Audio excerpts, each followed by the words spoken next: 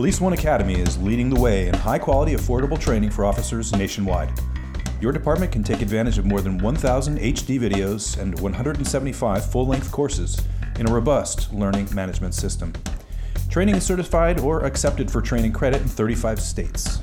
Join the industry's most officer-friendly learning platform with more than 60,000 subscribers. To schedule a free demo, go to policeoneacademy.com/policing matters.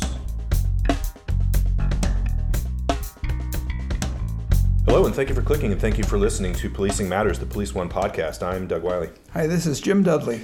Jim, we've reached the end. We've finished the list. All 6 pillars, as of today, will have been covered. We began with building trust and legitimacy. Policy and oversight was number 2. In week 3, we talked about technology and social media. Community policing and crime reduction was week 4. Last week, we finally got to training and education. And today, we cover probably the most important pillar of all, officer wellness and safety.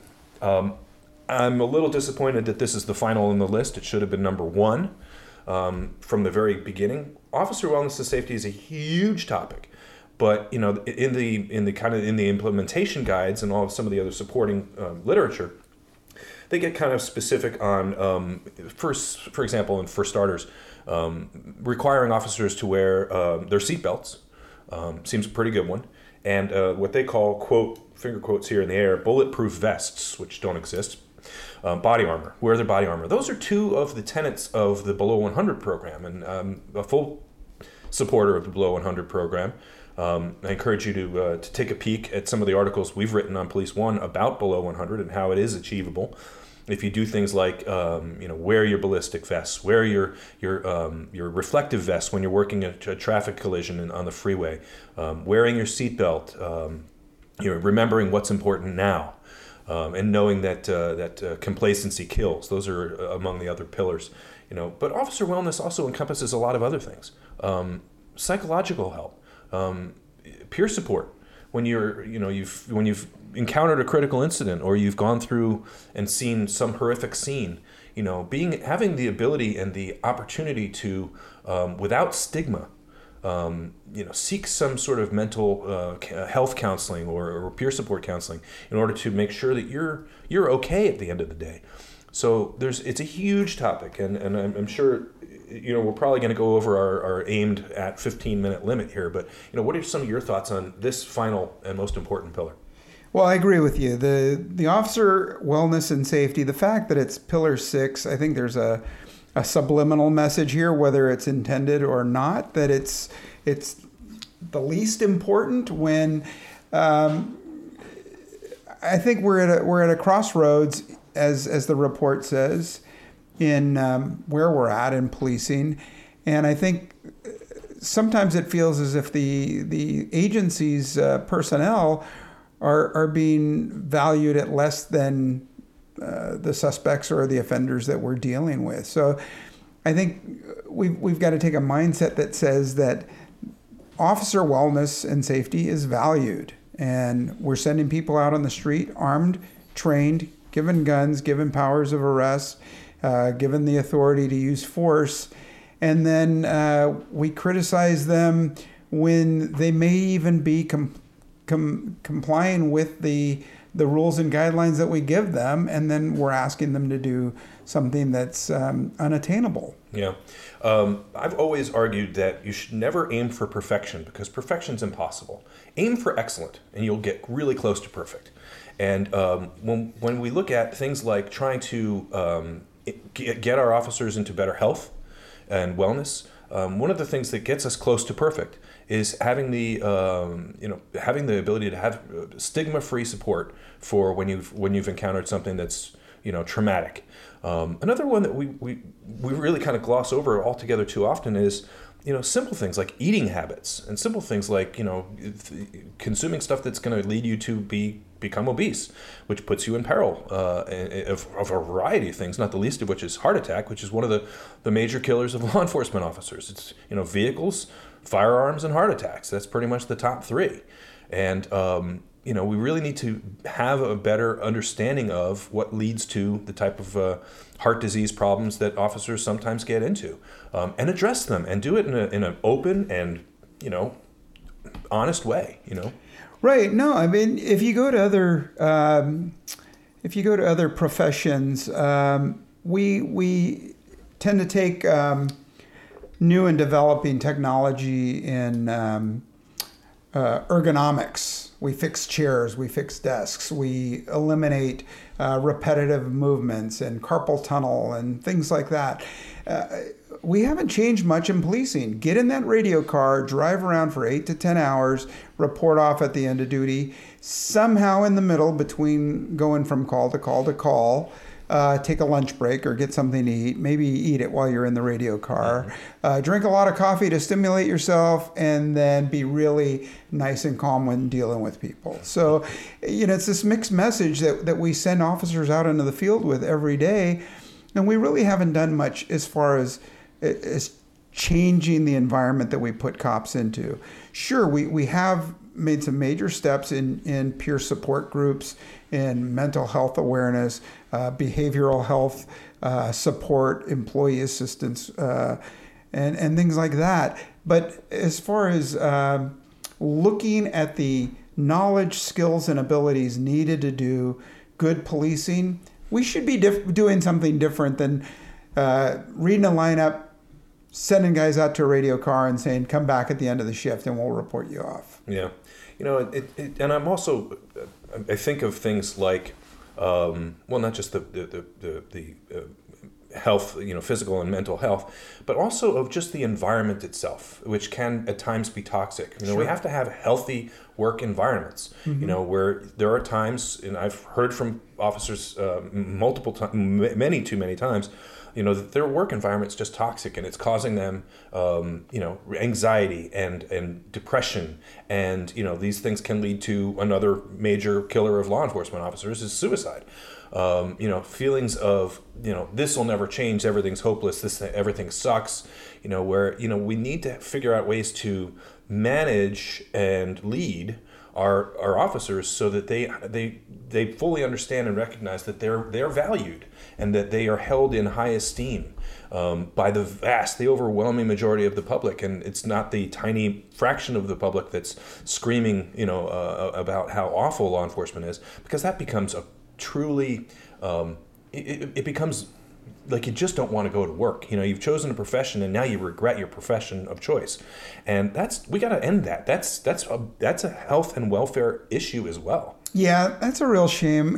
I love the feedback that we get on the webpage, but it's really disheartening to me sometimes when I see sworn officers saying, we asked a question about your advice to somebody new entering the profession, and so many of them said, don't get into it, be a doctor, be something else. And to me, it was disheartening in that I had so much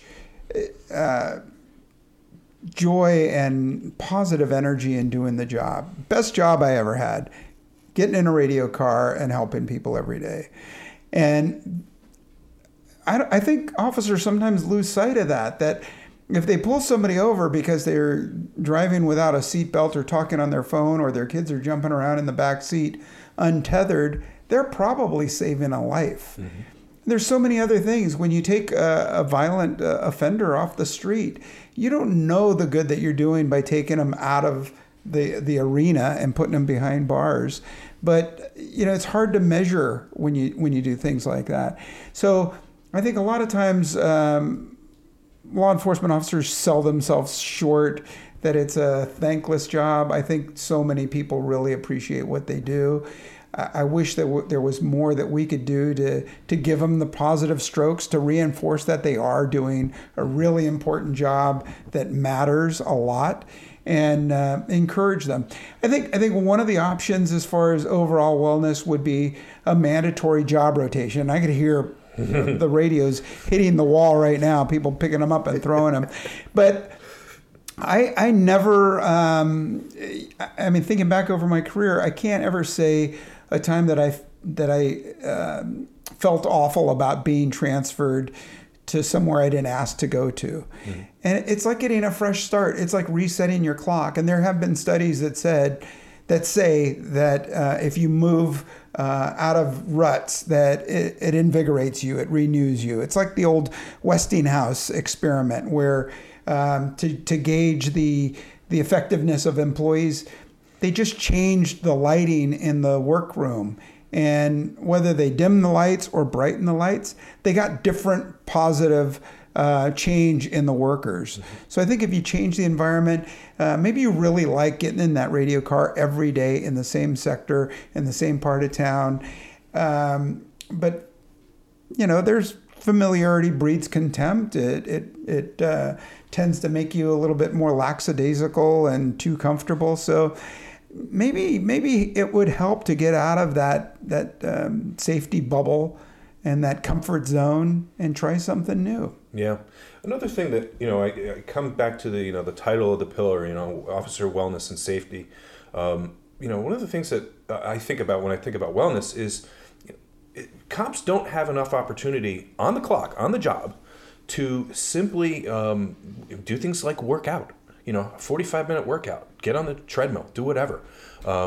Because they're working 10-hour days, they're doing call to call to call. They're going to go home, they're going to maybe spend time with their family, going to, eat and sleep, mm-hmm. and it's back on the job. And, that's when we begin to see cops become, like I said, morbidly obese and in danger of heart disease and heart attack. And, so I think that we need to step back and evaluate what we've got. We've got a lot of great cops who have great wellness and safety, but we can do better in all categories. And I do think the programs like Below 100, reminding yourself of all of your training all the time, doing when then thinking in your car, and figuring even as simply as knowing where you are, where if you needed to make a radio call right now where I'm at, thinking of those things that help engage you mentally in your own wellness and safety, and taking responsibility for your own wellness and safety, right? Yeah, absolutely. And I believe that deep down, and maybe not so deep down, but most people who enter law enforcement have a sense of justice. Mm-hmm. And so when they're unfairly treated by the press or by government officials, it really hurts deep down, and it can really affect overall wellness. And so having bosses that are supportive, I think right now in Baltimore, the prosecutor, it was recently upheld that a lawsuit can go forward in a malicious prosecution of officers. And it should. It should, and I think that shouldn't happen. And why is it that a legal action by the affected officers was needed to say this was wrong?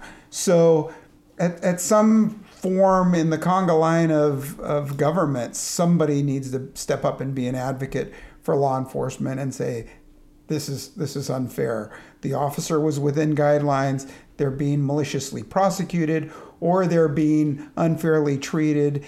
I think they're both equal in the damage that they can do to an officer's psyche. Yeah, I hope that going forward into 2017 and in years to come, we see this trend of, all this anti-police rhetoric and sentiment finally come to, if not an end, come to be abated enough that officers begin to remember again that the overwhelming majority of the American public support and honor and respect law enforcement officers, and that going forward, that cops can again have the sense of pride and esteem in the job, in what they're doing, in their chosen career, because it really is all part of this big wellness and safety spectrum of things. So we have to look at it from physical to psychological, emotional, and spiritual wellness for all of our officers.